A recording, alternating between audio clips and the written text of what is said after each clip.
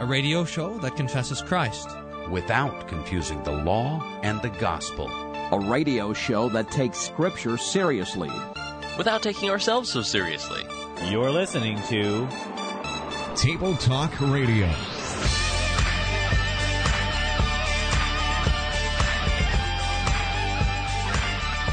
Is that Jesus can return at any time. He's not waiting for a Japanese nuclear power plant to melt down. No, the thing that's holding him back is his patience and love for lost humanity and nothing else. There are no events that need to occur before Jesus comes back. And so seeing all the things that happen around us and saying, hey, that means Jesus is coming. The answer is no, that's wrong. That's a wrong way of looking at it. Jesus can come at any moment. Have mercy on me, O God, according to your steadfast love. And Luther says the only way that the pronoun me and God could be in the same sentence is by this verb, have mercy. I've given myself the new nickname. I've thrown aside all the other accolades that you toss at me so freely, Evan. They feel like wine. Bull rider. Yeah, and what else am I? I can't remember. I can't remember them all either. Up. They're just too numerous. Hey, welcome to another edition of Table Talk Radio. Thank you. Glad to be here with you. So on the internet, live streaming, and also podcasting, etc. This is a pretty popular place to be. That's like how the nerdy kids convince themselves that they're popular. Yeah, we're like totally popular, man. Because we're live streaming? Yeah. I got this webcam, and I'm not afraid to use it. We're seeking out new ways to scare away audiences. That's right. Well, that's right. Demonstrating that we, in fact, do have faces for radio. So. That's right. We weren't lying when we said that. Today's lineup of Table Talk Radio includes a review of the video We, the Church by the Lutheran Hour Ministries. Also, some Tim comments in the news, an article. Hey, get this headline. It says, Pope urges Lutherans to set aside doctrine to work together. We'll see how that goes. And then finally, an article. I would like the headline to read, Lutherans urge Pope to set aside false doctrine so that we can start working together. We'll suggest that amendment. I move we amend the headline. Finally, we'll end up talking about this blog post, I guess, called A Foundation and Structure for Faith by the Reverend A. Brian. Hey, I just noticed something. I've never noticed this before. Both of the pastors at Hope Lutheran Church are named Brian, but both of the pastors have something in front of their name. C. Brian and A. Brian? Yeah. It's weird, huh? That is very weird. I don't know what to make of that either. One of you spelled it wrong, though. Yep. Right. Mine is the Hebrew spelling. That's all I know. Okay. Brian. Very nice. Well, let's. I got a buzzword for you. All right. Do we do that first? Yep. The buzzwords? My buzzword is orthopraxy. Have we done that one? Yes, ever? Probably. Ortho means straight. Praxy means practice. And not like I'm going to practice shooting free throws, but practice in the sense of I'm going to do something. So like a doctor's orthopraxy practice. means... Right. So when our practice would be things like, how we pray, how we conduct the service, this sort of thing. And that's all about that's our orthopraxy is what's happening there. So. Nice. So the way the old church would say it like this: the rule of faith is the rule of prayer. What we pray and what we do, these two things are related to each other. What we pray and what we do, and that is what's captured with the idea of orthopraxy. Okay. My buzzword for you. Notice I didn't say a theological buzzword, although it is theological. It's not only theological. My buzzword for you is the word distinction. And according to the dictionary, the word distinction means a difference or contrast between two similar things or people. All right, so we'll see if we can apply that word somewhere in the show, the word distinction. This is one of these theological things that that to do theology right is to make a proper distinction without making a separation. So those two things want to be working together. It seems like there you go. That's kind of a big deal. I mean, usually I've been noticing this. In fact, I would echo Tom Baker, who hosts Law Gospel on KFUO. he says this all the time, and I agree with him. He says, theology is the art of making distinctions. Because it seems like whenever someone is confused on some theological point, all they need is to set some distinctions, and now it's clear as day. Yeah, that's right. Anyway. So Melanchthon talks about that somewhere like in the Apology, and he says that a good theologian is like a good butcher. So a good butcher cuts the meat at the joints so that you have a clean cut, and he says that our opponents are miserable butchers. They just hack at the meat and have no idea what they're doing. Wonderful. Good stuff. All right, well, let's start out by, let's see how much time I have here. We've got plenty of time. 5 minutes. Boy, we really hit the ground running here. I'm not used to that. We're going to start out by watching this video called We the Church by Lutheran Hour Ministries. Here it is.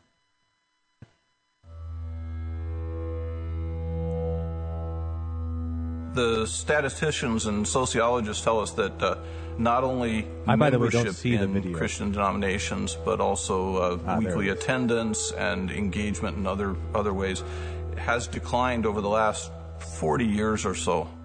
A recent Pew study reported that nearly 23% of the American population claim no affiliation with any religion. Only 18% Evan, can we hold of the on for a millennial second? generation. I want to pause this. 23%. Because I think this is set. Yeah, well, okay. So I want to. I'm just going to guess. So, in fact, I'd like to walk through the way to create an emergency, and then just see if this video might perhaps take us down that way. Okay. So remember one of the things that we talk about, how we want to avoid emergency situations and this sort of thing. Wait. Before so you let's do that, say that you wanted to. Can you tell me the value of creating an emergency?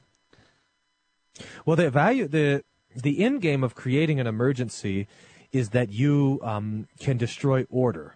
So say you want to destroy some sort of order in the church, the way that you go about doing that is there's an emergency there. So here's the example. Let's say that you and I are sitting here and our vocation, our sub-vocation is to record Table Talk Radio, but all of a sudden a plane crashes into my office. Now all of a sudden I'm no longer a Table Talk Radio co-host, but I am now a paramedic and also some sort of rescue from a plane crash assistant thing, a doctor and everything else. Yep, makes sense. In other words, emergency destroys vocation. So if I want to come along and I want to be a leader and I want people to be following me, then what I want to do is create an emergency. So the way that you normally do that in the church is shrinking. And you pull out all the statistics. This is what the Pew research stuff is useful for. It just basically says, hey, church is shrinking. So you trot out all the statistics. And then you say, look at how bad things are. Things are really miserable. Things are, falling apart. And then you're going to come in with some sort of order-destroying solution to the thing. But this is always the setup. So you set it up with the statistics, and then the next move is to point out the emergency situation. Then the next move is to move away from order. So that's normally how things go. I would be interested to see if that's the way it looks to me when a video starts with the music. According to the it's Pew like Research the apocalypse. That's right. Only 3 people went to church this last week. It's like the spaceship from Independence Day is hovering over Washington, D.C. I know. So when it starts like that, that is just... Now, it might not go that direction, but we'll have to see. All right. So you ready to continue then? Yeah, I'm ready. All right. People ages 18 through 29 attend church regularly. Every year, more than 4,000 churches close their doors, but only 1,000 new churches are started. It's true that the LCMS, like many denominations in the U.S., is changing. Our membership is aging, and we're going through a pause in growth. There are many factors involved in the decline of the Western Church, but one fact is clear. The church in the United States is in transition. Christians have allowed their understanding of the Christian faith to be perhaps too institutionalized and too professionalized, so that the life of the church, the activity of the church, the vitality of the church rests more and more in the hands of professional church workers. Okay, I want to pause right there. I want to go back to the previous speaker where he said that that the church is in transition. Now, a transition, for those of you who don't know, is when something goes from one thing to another. And I'd like to just ask the question, what transition is taking place in the church? Can you think of anything? Yeah, I don't know. People go from being unbaptized to being baptized? Yeah, I'm sure that's what he means. Or he might mean that kind of what you suggested with this creating an emergency thing is that we have to move away from an institution. And in fact, the very next speaker said that the people have understood the church to be institutionalized. Now, right. And the life of the church is in the. Did you hear this? Hey, can you give me the background music so I can? No, I can't. All right, this is gonna be hard. I'll do both the background music and the voiceover at the same time. Oh, I see. You want me to do that with my mouth? I see. I thought you. Yeah. No. Just that's it. Yeah, just make that sound. The life of the church is in the hands of professional church workers. Dun dun dun. All right. Well, when we get back from this break, we'll talk a little about how this anti-institution thing is not just promoted by church workers, but also by those in Ferguson, Missouri. We'll be right back, and we'll be talking about the purpose of institution. You are listening to Table Talk Radio. We do want to hear from you. 1-800-385-SOLA is the phone number. 1-800-385-7652, or send us an email, questions@tabletalkradio.org.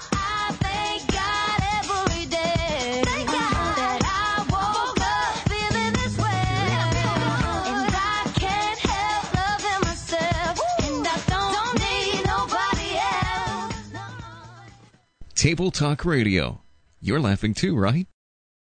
The daily Bible meditation blog is at rightlydividedbible.wordpress.com, where 3 chapters of the Bible are considered each day. Check it out.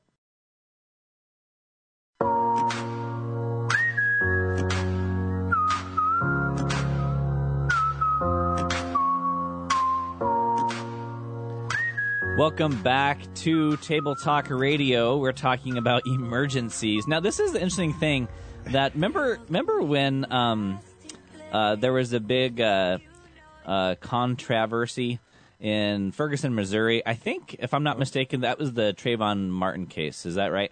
And so I can't remember. Zimmerman was found not guilty in his hearing. Oh no, that was down in Florida. What was the Ferguson one? Anyway, so in these cases where there's been protests because of a sense that justice hasn't been served for various reasons, what happened is that people took the streets, and what we found in Ferguson was cars being lit on fire, and just like an entire dealership, just a line of cars in a dealership, cars were set on fire. And what we saw there is the taking away of institution. What happened was that the crowd was outnumbered the police officers, so that police officers couldn't actually do their job, the institution that they have of maintaining order. So what we saw that night, or the nights following in Ferguson, Missouri, is what society looks like where there is no institution of order. It was chaos. It was people doing really whatever they wanted. So what God does is he sets us up in order through institutions. So the institution is not a bad word, contrary to popular opinion. Institution is something that is godly, and to say that something is an institution is to say that it is instituted by God. So not a bad thing. Right. And we have this idea, this clear Lutheran idea that God has ordered the world in the 3 estates: the world, the family, and the state, the family, and the church. And those are so foundational just to the existence of life altogether. And to take those away is to strike at life. Now, the order of the family and the order of the state and the order of the church are instituted by God for different purposes. They fulfill different roles. But we started in this video to get a hint that the order of the church, that the church was not an institution or shouldn't be understood institutionally, and especially because there's an emergency.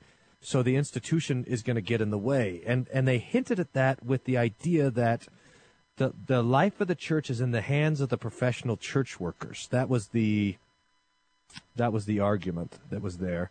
So I think we're going to see how that's going to unfold a little bit. True? Is that what's coming up next? Probably. Probably. Let's find out.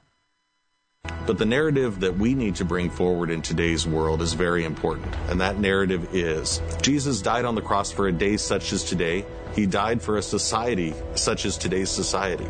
And he's called each and every one of us can we pause that there? to... Because I don't think this is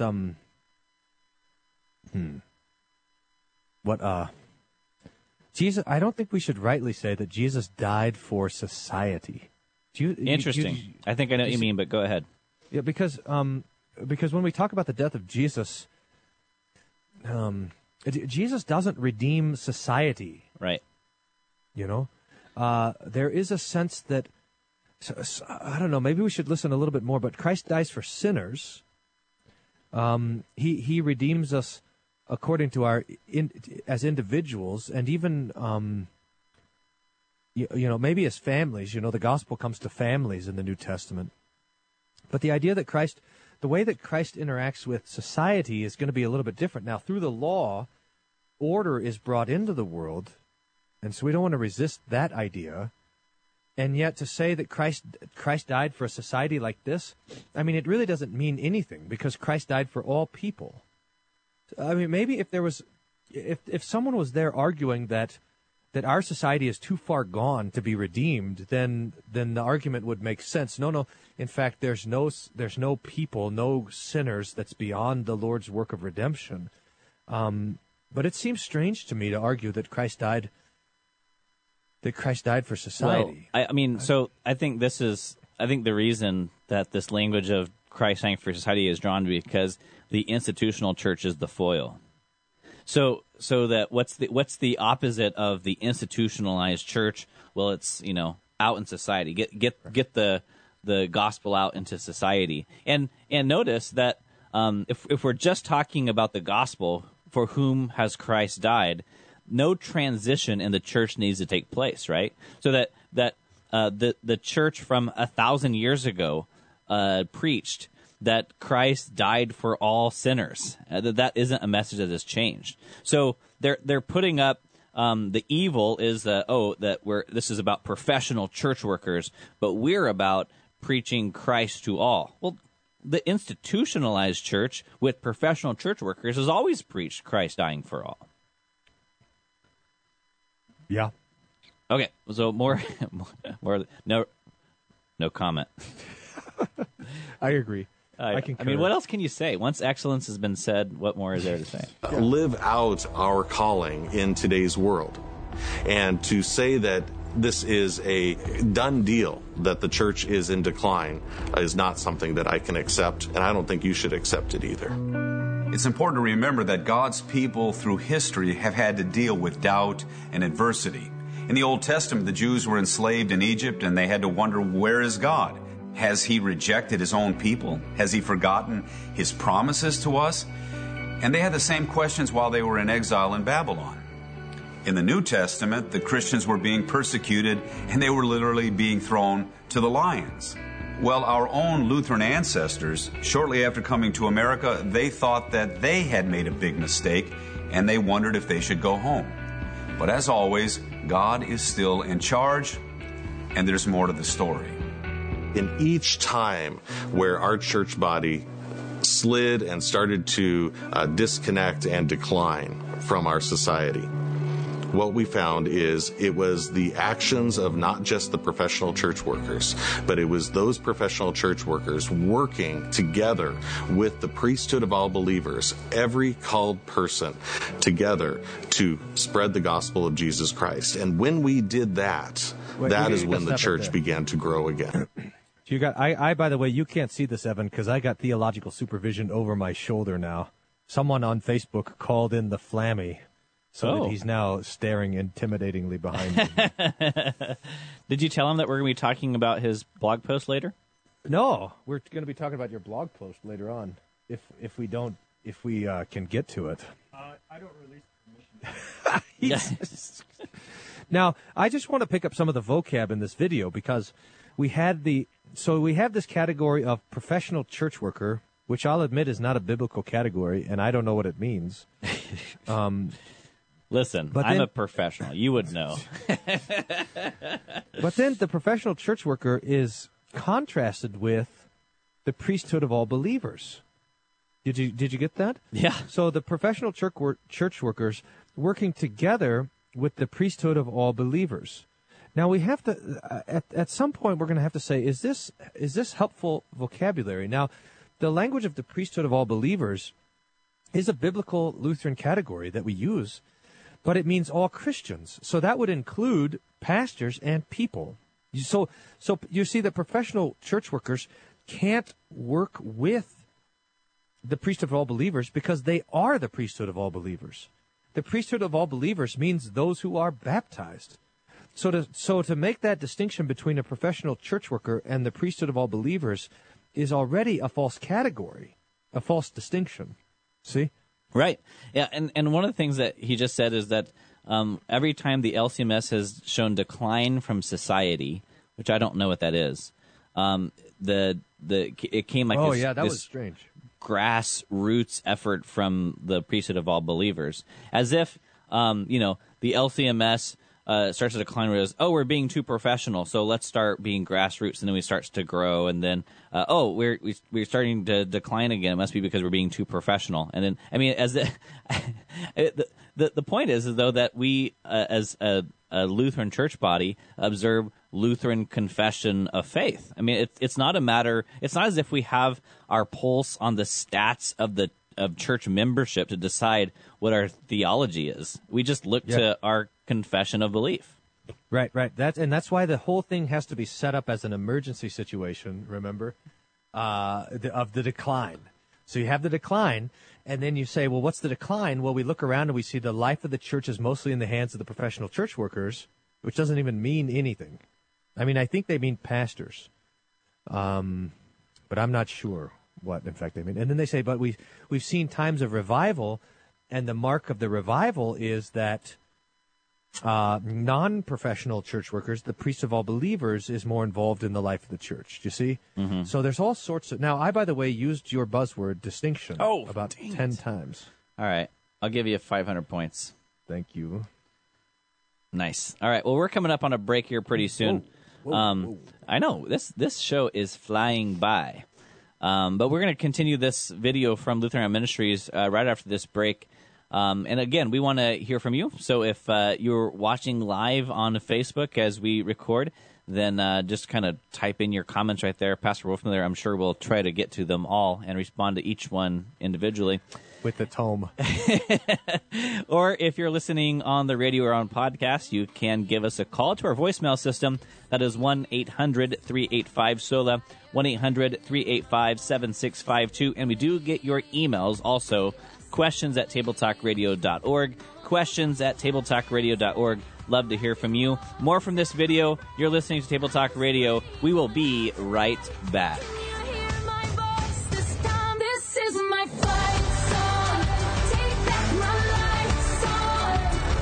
Katy Perry? Yeah. How did she sneak into our bus with her? She's pretty sneaky.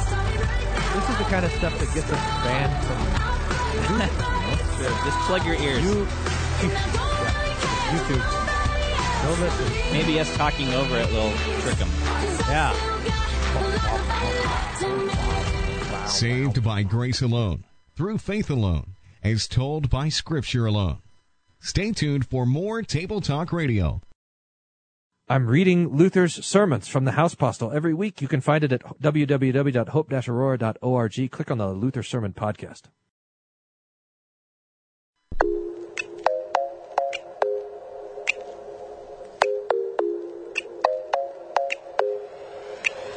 I ain't worried about nothing. I am wearing a nada. Welcome back to Table Talk Radio. Trying All to right. throw off the YouTubers. Boy, this song has a really great bass line. Did you hear that? I just imagine people listening to our bump music in their cars with their souped up subwoofers, and then Pastor Wolfmiller's voice comes on. Boom, boom, boom. Can I turn up the bass on my? I know I can. I can I'm turn not you going up through here. the board here. Here you Can go. you? Oh yeah. Give me. I'm not. Give us feeling real a well. sick bass line. Come on. Oh yeah, listen to that. Okay, I'm putting that back. Okay, we're listening to a video from Lutheran Hour Ministries. We need to get to it because we have more show, and there's about 2 minutes left of this video. So if we stall long enough, we can not do the Flammies article. The problem is just getting enough of this video without having to interrupt him. It's like, wait a minute, we have to say something. All right, here it is. Here we go. We need to create that in today's world. This biblical teaching has been called the priesthood of all believers. And what's meant by that is that in the New Testament, the idea of a priesthood is used, well, really in two ways. First of all, Christ is our priest, our high priest. The other priests are those who belong to Christ. The New Testament doesn't talk about a distinction between clergy and laity. Of course, some people have specific responsibilities and are called, but that doesn't mean that they're the ministers and everyone else is just there being served. God is still there. I assume you want to respond to that. Well, yeah, I do. I do. Thanks you for your assumption. I'm just taking some notes here. I mean, but he, by the way, used your buzzword, distinction. I know. So that professor should get 500 points. Let me just review here. How do I get out of this? Oops, don't listen to that. Okay, so this distinction means a difference or a contrast between similar things or people. Okay, so the New Testament make a difference or contrast between pastors and lay people. Go. Yes. I'm just going to pull out, I just pulled out the catechism. You remember the catechism? I remember the catechism. Yeah, it's one of those things that we confess is a true exposition of Scripture. Oh, yeah, it's kind of nice. And there's a thing in here I was just noticing the other day. It's amazing. And it says, what hearers owe their preachers and what preachers owe their pastors. That here, sounds table like of a duties. distinction. Bishops, pastors. It does sound a little bit like a distinction. Now, what's tricky is he doesn't say there's no distinction between pastor and people. He says there's no distinction between clergy and laity, which is really tricky because traditionally in the Lutheran Church, we can talk about the clergy persons, but we talk about the office of pastor, and that's a little bit different. So are there people who are called to publicly preach and teach? Answer, yeah, there are. And are there people who are not called to publicly preach and teach? Well, yeah, in fact, there are. So Paul says, how will they hear unless they are preached to? How will they preach to unless they are sent? So that there is a sending, a calling that happens in the church, and that's part of God's ordering of the world. And to say that that distinction doesn't exist is to miss that whole part of the Scriptures. I mean, that our Augsburg 14 that says people shouldn't preach or teach or administer the sacraments unless they've been rightly called, that is an important part of the life of the church, of God's ordering of things. And to kind of casually say, hey, the church is shrinking, so these things don't matter, that's a bad move. Well, and then the other thing that he said that I thought was really, really kind of weak was the matter of priests. So he says that there's two things that go on in the idea of a priesthood, a priesthood of all believers. That first, that Christ is our priest, and then that all those who belong to him are priests. Okay, but really, I think the value of Peter bringing up the priesthood is that the priest in the Old Testament had a particular job, and I would say their job was twofold. First of all, they were the ones who had access into the Holy of Holies on the Day of Atonement, and they would actually, not everybody would walk into the Holy of Holies on the Day of Atonement, only the priest would. So he then saw what took place, the blood being spilt all over the mercy seat. And then he has access before the Holy of Holies. And then he comes out of the Holy of Holies and makes this declaration upon all people, that blood has covered over your sins. I saw it. I was there.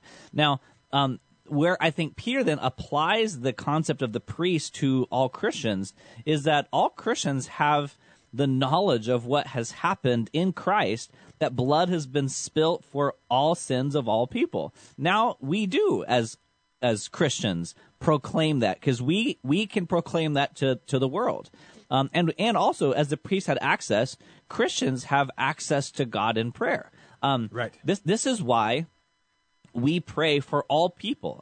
Let us pray for all people of God in Christ Jesus and for all people according to their needs.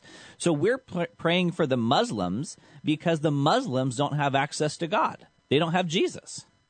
So that's the value of the priest of all believers. But what that doesn't then oppose is the idea of amongst those believers, there being one called on their behalf to preach the gospel to them, to serve them the Lord's gifts. So it sounds as if to say that we believe in an ordained ministry, a holy office, that it is at the exclusion of Christians telling someone else the gospel. And that's never been the Lutheran position ever ever. 500 years, ever. Right, that's right. So we're fighting against a straw man. So you're fighting it. You create an emergency, fight against a straw man, make some false distinctions, and then what's the conclusion? Now, what's the point of the whole thing? That's what I want to know. Where are we going with this? Oh, so you want to find always been there, but we, the body of Christ, the church, ignore him more regularly, ignore the other parts of the body of the church that are all around us. Go back a couple of minutes. And or a couple of seconds. Ignore him more regularly. A little more? Who are we everyone ignoring? else is just there being served. God is still there. He has always been there. But we, the body of Christ, the church, ignore him more regularly. Ignore the other parts of the body of the church that are all around us. So I think what he's saying, that by ignoring, so as if we are, but ignoring the priesthood of all believers, then what we're doing is we're ignoring Christ. Yeah, so Jesus is there, but we ignore. So we just think of so you have a body, and the body has all sorts of different parts. It has the mouth, which would be the preacher, presumably, but then it has the whole body. But we ignore the body of Christ because we're so focused on the professional church worker. I think that's the argument that's happening. I agree. Wow. Let me keep going? Yeah, I do. And we do that to our great detriment. Triumph music. Yay.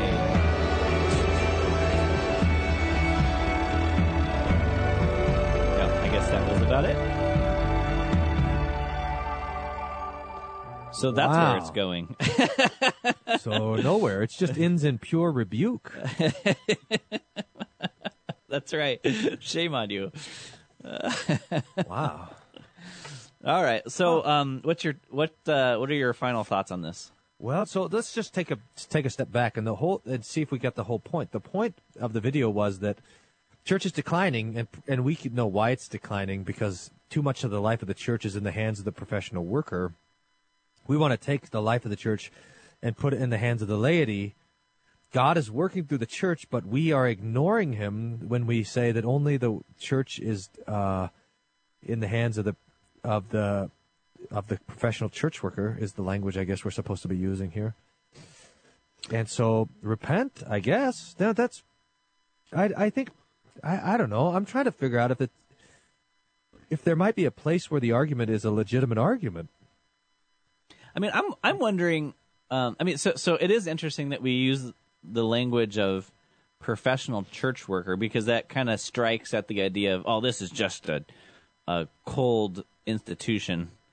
And again, I don't know where that language comes from, but theologically, you simply have Jesus telling Peter, "Feed my sheep," or you have Paul admonishing Timothy to read the scriptures. You know that.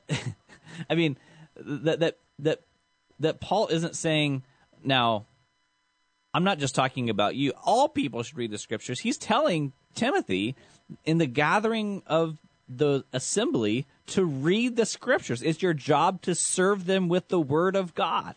Right. He doesn't say, now, it's your professional duty as a professional church worker, because you're professional at this.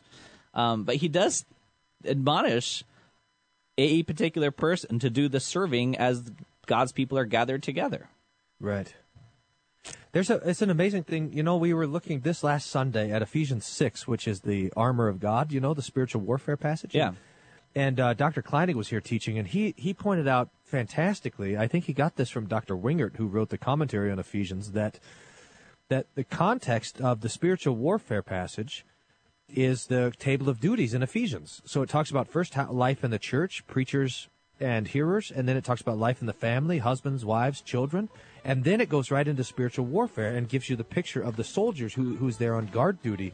And the question is, where are you posted to do your duty? And the answer is you're posted in the church and in the family. That's where we stand and do the work that we've done. But this kind of, we got to break down that order of things. It's really a deadly thing. So we'll be right back.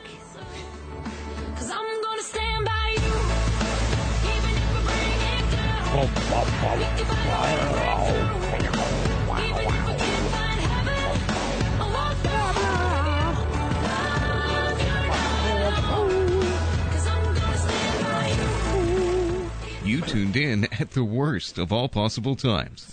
This is Table Talk Radio. Hey, daily devotions for your family. Around the Word is found at whatdoesthismean.org.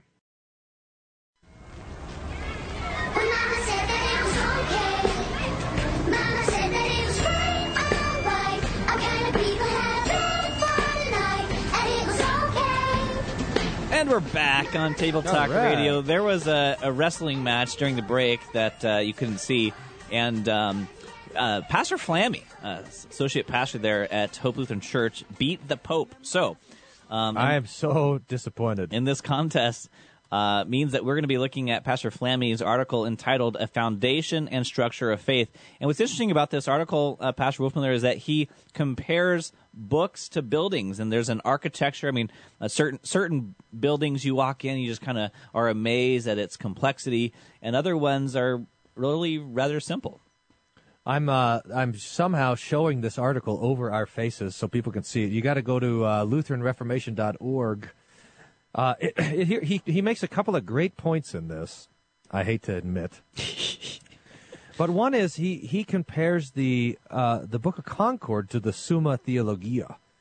And that's Thomas Aquinas' great structure piece on the of theology that he published at the end of his life, the Summa. And it's intense, and that this can be compared to a cathedral. But Flammy goes and he says, now we want to compare that to the Catechism, and he writes this: it's not massive, it's short, it's to the point. I know plenty of children that have committed its words to heart. Rather than resembling a towering cathedral, it reminds you of a home. It's where you wake up, eat, pray, go to bed. The expectation isn't that you'll spend a few hours of study there before exhaustion forces you to walk away. It's where you live. It's where you find protection, contentment, and rest. That's actually pretty nice. Mm-hmm. So when someone walks into your home, they might say, a nice home, but it's nothing that is like a tourist attraction. I mean, people aren't lining up to pay $10 to walk through your home in awe at its architectural beauty. But for you, when it's time to crash, you want to go home. Or if there's a big storm coming, you go home. I mean, it's the place of security and safety. So how does that then compare to what these various theological books, something like the Summa Theologica or the Small Catechism, would have for us? Well, I don't know. In fact, I mean, the point is that, a lot of times we want to do theology in its kind of grandiose majesty, but we ought to learn from Luther that that's not, in fact, the goal. The goal is to deliver the comfort. And this is the point of this article, is that the Flammy is going to contrast, in fact, the theological did you know that? Did I tell you this? That when the Flammy was at the convention, people came up to him and said, "Oh, you're the Flammy," which was his. How obnoxious! I know. Now he's going to make this point. He's going to contrast. I'm putting it on the screen here, especially the ordering of the Summa versus the ordering of the Catechism. And he quotes Thomas Aquinas about the order, how he puts things in order, and then he quotes Luther. So here's the Aquinas quote. My whole endeavor in this present work is taken up with these three virtues. I shall treat first of faith, then hope, and lastly of charity. It's the apostles' arrangement which, for that matter, right reason imposes. Love cannot be rightly ordered unless the proper goal of our hope is established, nor can there be any hope if knowledge of the truth is lacking. Therefore, the first thing necessary is faith, by which you may come to a knowledge of truth. Secondly, hope is necessary, that your intention may be fixed on the right end. Thirdly, love is necessary, that your affections may be perfectly put in order.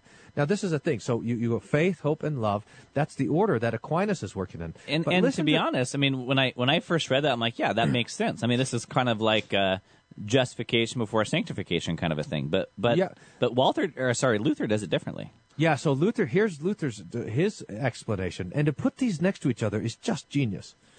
Luther says, thus the commandments teach man to recognize his sickness, enabling him to perceive what he must do or refrain from doing, consent to or refuse, so he will recognize himself to be a sinful and wicked person.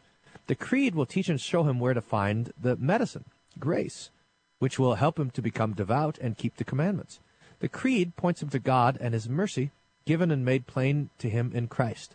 Finally, the Lord's Prayer teaches all this, namely, through the fulfillment of God's commandments, everything will be given him. And these three are the essentials of the entire Bible. So Aquinas says, creed, Lord's Prayer, 10 Commandments. And Flammy says, that's truth, ends, action. But Luther comes along and he says, 10 Commandments, creed, Lord's Prayer, and that's law, gospel, faith. And so the structure of the kind of medieval theology versus the structure of the small catechism is contrasted, and that's why the catechism is so, in fact, fantastic. I love this part in Flammy's article. He says, the Flammy's article. The Flammy. Dear Christian, when you open Luther's catechisms, you're coming home. Yeah. You are presented the scriptures that admonish and comfort, that humble and exalt, that kill and give life. This isn't theology for the academic elite versed in philosophy and metaphysics. It's theology for sinners.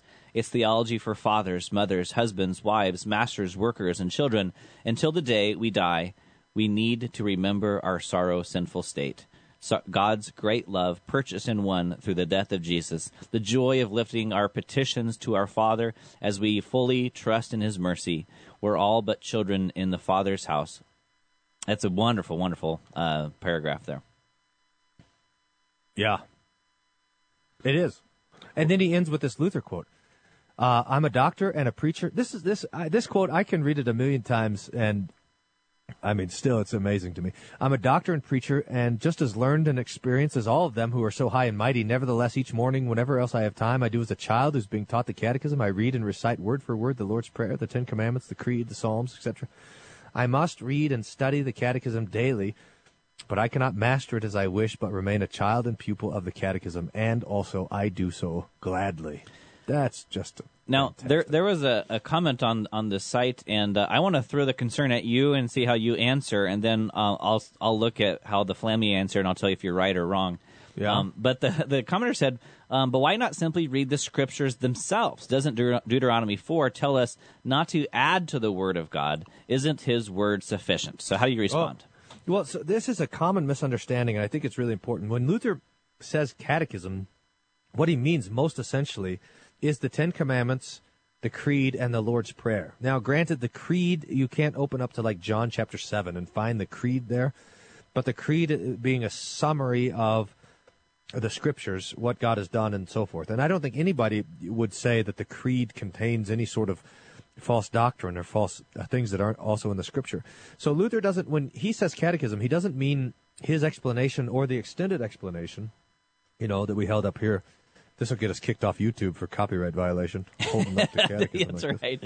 Get that off. Blam.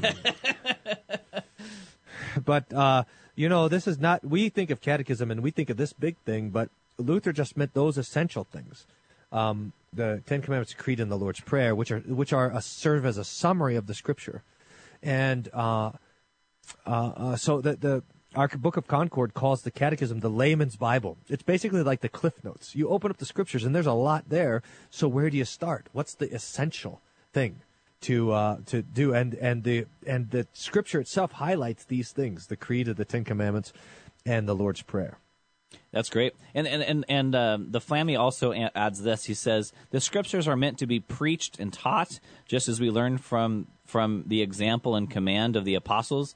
The Catechism exists for that purpose, to deliver the Bible's teaching in a short and succinct way. When you tell your friends and family about Jesus and point them to the Scriptures, you're doing the same thing as the Catechism. Look at how I just went down to that and see how Flammy's picture. Look at this. Can I show this? He's like a warrior. How he's got his picture from when he was in the Marines. There. Yeah. How do I? Hey, zoom in if on I that? had a picture like that, I would use that also. I mean, look at that thing. How do I? I'm just trying to figure out how to zoom in on this picture. Is he the associate pastor of Hope Lutheran Church and also the bouncer? Like if any Muslims start rolling into Hope Lutheran, it's his job to jump on them or something like that?